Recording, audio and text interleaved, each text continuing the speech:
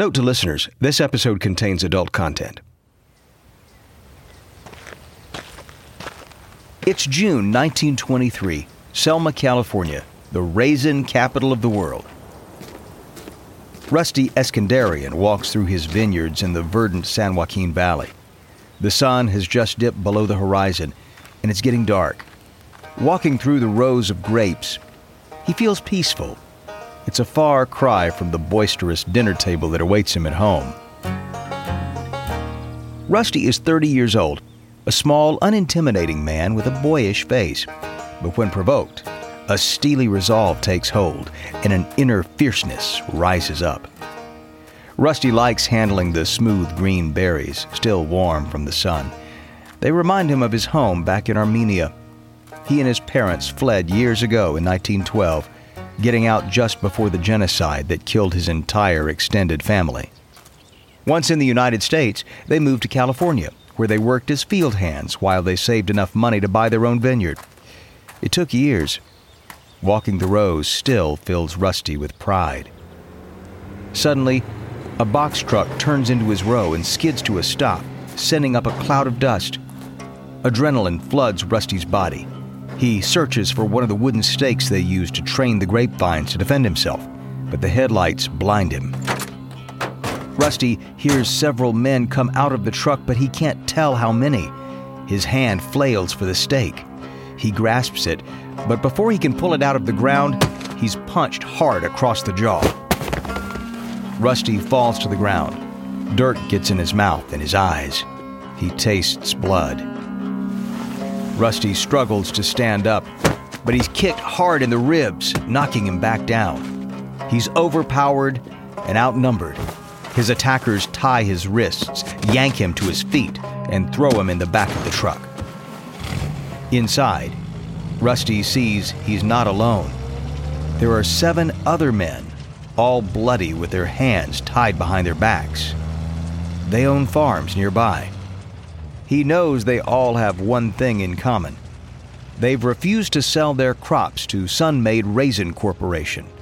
And it seems Sun-Maid will stop at nothing to change their minds.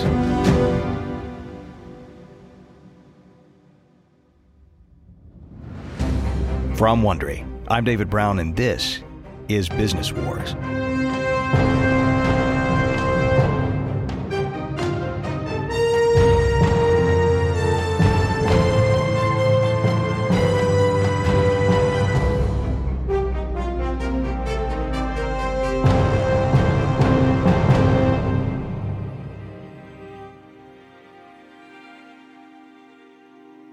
Raisins. It's hard to think of a more innocent and dissed food. The morsel that looks like a chocolate chip in trail mix, but sadly isn't.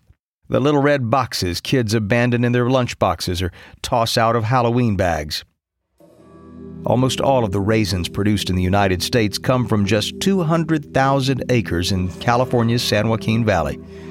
With low profit margins and high labor costs, it's a cutthroat insular world that pits the gargantuan Sun-Maid Raisin Corporation against small growers for a bigger share of a $500 million business.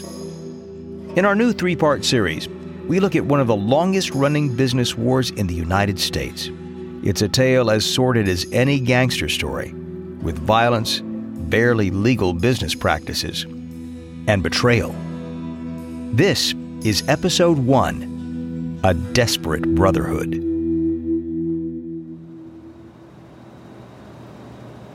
It's 1918 in Fresno, California. Wiley Giffen adjusts his jacket over his protruding stomach.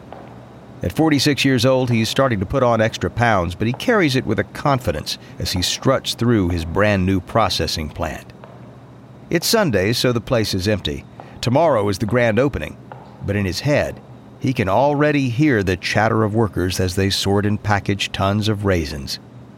He grins to himself. It's a whole new day for raisins, and it's all thanks to him. 6 years ago, the raisin industry was in the dumps. Raisins were a relatively new commodity in the United States, and consumers weren't taking to them as fast as farmers expected. prices were dropping so low that farmers couldn't cover their production costs. Farmers started talking about forming a raisin growers collective. Other agricultural sectors like citrus were hugely successful when they did this. It allows farmers to pool their resources and negotiate higher prices than individual farmers could on their own. But all the efforts to organize raisin farmers fell apart. Raisin growers were a disparate and stubbornly individualistic group. But Wiley Giffen, an uneducated boy from Pennsylvania and the son of a preacher, found a way. First, instead of organizing the California Associated Raisin Company, or CARC as he called it, as a non-profit organization, as most grower collectives were, he made it a corporation. This allowed bankers, lawyers, and others in Fresno's upper class to buy stock in the corporation, giving the collective an influx of cash. With the money in hand, Giffen told growers that if 75% of the farmers joined the cooperative, he'd use the money to market raisins. Farmers signed up, and Giffen made good on his promise. He hired the best ad man he could find, and he came up with the perfect slogan for the raisins that CARC produces: Sun-Maid. Giffen loves the play on words. The raisins are literally made by the sun, right? But it's spelled M-A-I-D, both for the beautiful girl on the box and to strengthen the trademark. He kind of wishes that was the name of the collective. It's better than CARC.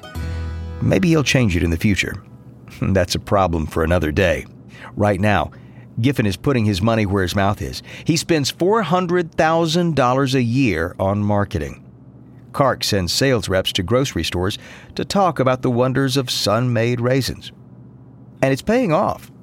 Raisins, once seen as a luxury, are now on shopping lists of every housewife. Sales are up, and farmers are getting double for their crops what they did before the collective. Giffen moved on to stage 2 of his grand plan, a processing factory. And it's in operation now. The door opens, and a balding man holding a notebook walks in. Mr. Giffen, I'm with the Fresno Bee. We have an interview scheduled, do you remember? Yes, please come in. The newspaper reporter looks around the space. He runs his hand along the sorting table where the raisins are prepared and then boxed for shipment. This is a very impressive facility. Giffen can't help noticing that the reporter doesn't actually seem too impressed. So, tell me, what made you decide to open this factory? Well, it was the logical next step. We have 9,200 growers with us. You know, it's the largest percentage of growers in a collective of any agricultural sector in the state, right? I do know that. Again, Giffen clocks a skeptical look on the reporter's face. He thought this was going to be a glowing story about the new factory. After all, it's bringing hundreds of jobs to the area. He's starting to wonder if the reporter has another agenda. But Giffen carries on. Well, the best way to move forward so we could make a profit was to cut out the middlemen and start packing ourselves. It's complete vertical integration. It may be cold-blooded, and I feel for the packing houses. They are losing a good deal of business. 75% of their business, I hear. Right, but it's my job to raise profits for growers, and this was the way to do it. I heard one wholesaler describe CARC as the most airtight monopoly he'd ever met. Giffen laughs. Now he knows what this reporter's problem is. He's one of these men who's skeptical of monopolies, but Giffen thinks America's obsession with that is misguided. He believes the power of individualism is a myth. The best way to get ahead is to unite and take total control. They may call us a monopoly or trust, but we're a benevolent one. He believes that growers who don't join the collective are ruining it for everyone else, and the best way to make money for everyone is to have complete control of all aspects of growing and selling raisins. The more monopolistic, the better. But the U.S. government doesn't see it that way. It's 1923 and Rusky Eskandarian walks with his wife and 3 boys to the annual Raisin Festival in the town center. It's a big to-do. There's live music, dancing, competitions. One of his sons walks ahead, a violin case in his hand. Hurry up, Dad. I told Petey I'd meet him at the stage at 3 o'clock so we could tune up together. And Petey is never in tune. But as Rusty comes to Courthouse Park, he slows down. He sees thousands of farmers gathered, grim looks on their faces. You go ahead, son. I'm going to stay here and listen to what Mr. Merritt has to say. Isn't he the new head of Sun-Maid? Yep. I thought we hated Sun-Maid. Rusty and his wife both hush him and look around nervously. It's not safe to say that in public. There are rumors that night riders, gangs of Sun-Maid affiliates, are targeting independent growers, coercing them to join. Rusty quietly tells his son, "Even if we were independent, what happens to Sun-Maid affects us all, okay? It's important that we know what's going on." He splits off from his family and joins the other farmers in the park. It's packed. Rusty estimates that there must be a few thousand people here. After a moment, a thin, severe-looking man steps up to the podium. It's Ralph P. Merritt, the new head of Sun-Maid. The crowd watches him dubiously. He has a finance background, and he's worked in cattle and rice, but he's never worked with raisins. The crowd grows silent. As you know, we are in a time of crisis. The old Sun-Maid Corporation was found to be in violation of United States antitrust laws. Rusty shifts uncomfortably and stays quiet. Merritt continues. Fortunately, Congress stepped in and passed a law that allows grower collectives to set prices. But they have new rules that we need to follow. The most important one is that we need 85% of you to sign up in order to be considered a collective. We have 1 month to reach this goal. Can we do it? If Sun-Maid fails, this entire region fails. Don't let that happen. The crowd begins to disperse. Rusty heads out to meet his family at the festival. As he's leaving, a Sun-Maid employee approaches him, waving a contract. Can I get you to sign this? Rusty tenses. As survivors of the Armenian genocide, Rusty's parents instilled a strong sense of independence in him. They told him, don't depend on anyone else. But Rusty's objections to Sun-Maid are more than philosophical. It's about economics. Before it distributes profits to farmers, the collective extracts fees for marketing and the cost of damages if smaller growers fail to deliver the harvest they promised. And that could be ruinous for a small farm like Rusty's. He'd rather take his chances negotiating with the few independent packers that are left. I'm going to hold off. As Rusty walks away, he can feel the man's eyes narrowing and boring into him. He tries not to show his fear, but he knows there's now a target on his back. A few weeks later, Rusty finds himself tied up in the back of a truck with other Sun-Maid holdouts. After what feels like an hour, the truck finally stops. The door opens. The Sun-Maid men grab the farmers roughly, throwing them out of the truck. Let's go. Up against that tree. Now. Ugh. He kicks the man next to Rusty to emphasize his point. The farmers are tied to a fig tree. Rusty stares at the men pushing them around. Their blonde hair and blue eyes are in stark contrast with the ethnic features of the farmers they have tied up. Scandinavians and Armenians have both been in the valley since the late 1800s, growing raisins. But where the Scandinavians were welcomed by the upper crust with open arms, the Armenians were not. One of the Sun-Maid men cracks a whip with one hand. He holds up a contract in his other. All you have to do is sign your raisins over to Sun-Maid and all this will be over. None of the farmers move. The man with the whip sighs. I guess we're doing this the hard way, huh? The whipping begins.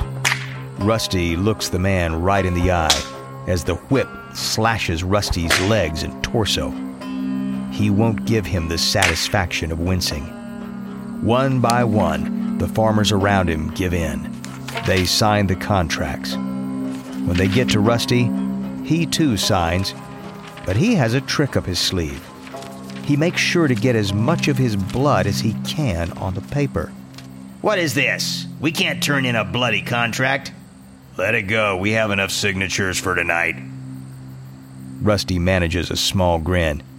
He may be bloody and beaten, but he is still an independent farmer. Rusty survives the night, and he never signs with Sun-Maid. He ekes out a living as an independent raisin farmer until his death in 1962. For 40 years, Sun-Maid's power will be unmatched. But in the 1960s, one unlikely farmer will dig in his heels, and he'll challenge Sun-Maid's hold and shake up the raisin industry.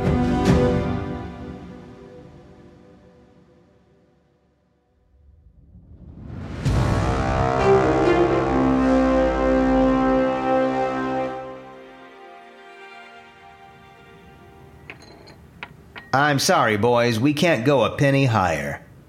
It's 1966, and Ernie Bedrosian and his brothers Kenneth and Crecor are sitting in the office of a Sun-Maid executive. Ernie is a charismatic man who started attending raisin board meetings when he was in college at Fresno State. He has a deep passion for the raisin business, but today, he hates it. They've been here for hours trying to negotiate a price for this year's crop.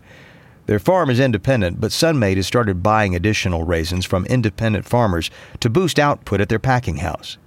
Ernie tries again to get the price he needs. At $240 per ton, we won't break even. We need $250.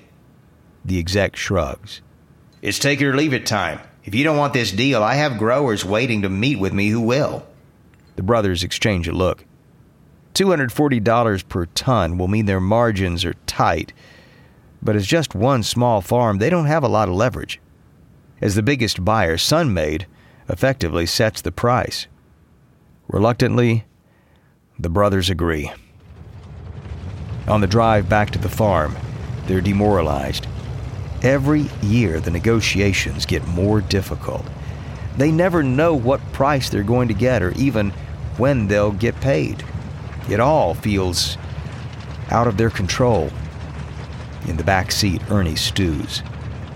We wouldn't be in this position if we had a Raisin Bargaining Association. All of us independent growers could unite and set a price. Sun-Maid couldn't undercut us. In the front, Ernie's brothers exchange a look. This is not the first time Ernie's raised this point. He's been talking about it since college. Kenneth sighs. Are you going to tell us about the tomato growers again? Their prices rose 200% after they formed a bargaining association. Why can't we do that? Because you couldn't get a group of raisin farmers to agree on where to have dinner. You're never going to get enough of them to join a bargaining association, not enough for it to have any power anyway. Crecor agrees. The raisin farmers who are still independent now want to stay independent. They stood up to the Night Rider thugs. They're just not joiners. Ernie looks out the window. They're passing another packing plant. Outside, he sees men he knows from a nearby farm. They're picketing, demanding a higher rate from the packing plant. I don't know. I think things are different now. I think it's time. With permission from his brothers, Ernie takes the next year off from the farm and spends it organizing what will become known as the Raisin Bargaining Association, or RBA. It's slow going, but Ernie is able to use his natural charisma, Armenian heritage, and deep knowledge of the business to convince people to sign on. He's tireless. He sets a target of how many tons of raisins he needs to have leverage. He organizes district meetings. He makes personal contact with growers. He works with the state government to establish them as an official association. And he makes progress. Finally, in February 1967, he drives up to one of the last farms. Adrenaline pumps through his veins. This farmer was one of the last holdouts, but Ernie was able to earn his trust. He's indicated he's ready to sign. Ernie just hopes he hasn't changed his mind in the half hour it's taken him to drive over here. Ernie takes a deep breath and knocks on the door. The tall, dark-haired man opens the door. Hi, Ernie. Hi, so you ready to do this? Yeah, I guess. I still feel like my dad is going to roll over in his grave. Well, times change. I know our people like to stay independent, but What's the point of independence if we can't make a living? The man nods. You're right. Ernie presents a contract and a pen. The man signs his name, Mark Eskandarian. He's Rusty's son. Ernie grins wide. He's done it. With Mark's signature, he has nearly 2,000 farmers signed up. The RBA represents farmers growing more than 150,000 tons of raisins. Finally, Ernie has the leverage he needs to negotiate with Sun-Maid. And that fall, it's time to see what kind of money he can get for his newly unified growers. Ernie lets out a satisfied sigh as he puts his water glass on the table. He leans back in his seat. He's meeting with the Sun-Maid execs again, but this time, well, it feels entirely different. He has power now. Good news, boys. We are willing to improve our price from last year to $242 per ton. Nope, I'm sorry. The RBA has set the price at $307 per ton. We just can't go below that. And when I say we, to be clear, I mean 80% of the independent growers in the area, you understand. The executive puffs out his chest. Well, perhaps we need to continue these conversations with the growers who are not in the RBA. Ernie sees through his bluff. Sure you can do that, if all you need is 12,000 tons of raisins, because that's all they have. The executive grows pale. He has no option but to accept the RBA's price. In 1967, its first year in existence, the RBA gets a 28% price increase for its members. But more importantly, it gets a win against Sun-Maid, something that was unthinkable for years. And that threatens Sun-Maid's control over the market. For now. But Sun-Maid still has some tricks up its sleeve. On the next episode, California raisins face a new competitor from overseas. The RBA overplays its hand, and Sun-Maid fights to reestablish its dominance. From Wondery, this is Business Wars. We sure hope you enjoyed this episode, and we invite you to subscribe on Google Podcasts, Spotify, Apple Podcasts, Stitcher, iHeartRadio, or wherever you listen to podcasts. There's a link on the episode notes, and if you tap or swipe over the cover art, you'll see some offers from our sponsors. We hope you'll support our show by supporting them. If you like what you've heard, we would love it if you'd give us a 5-star rating and tell your friends how to subscribe too. Another way to support us is by answering a short survey at Wondery.com/survey. And tell us what business war stories you'd like to hear. We should say something about the conversations in this episode. We can't know exactly what was said, but the dialogue is based on our best research. I'm your host, David Brown. Austin Rackless wrote this story. Karen Lowe is our senior producer and editor. Sound designed by Kyle Randall for Bay Area Sound. Our executive producers are Jenny Lauer-Beckman and Marshall Louie. Created by Hernan Lopez for Wondery.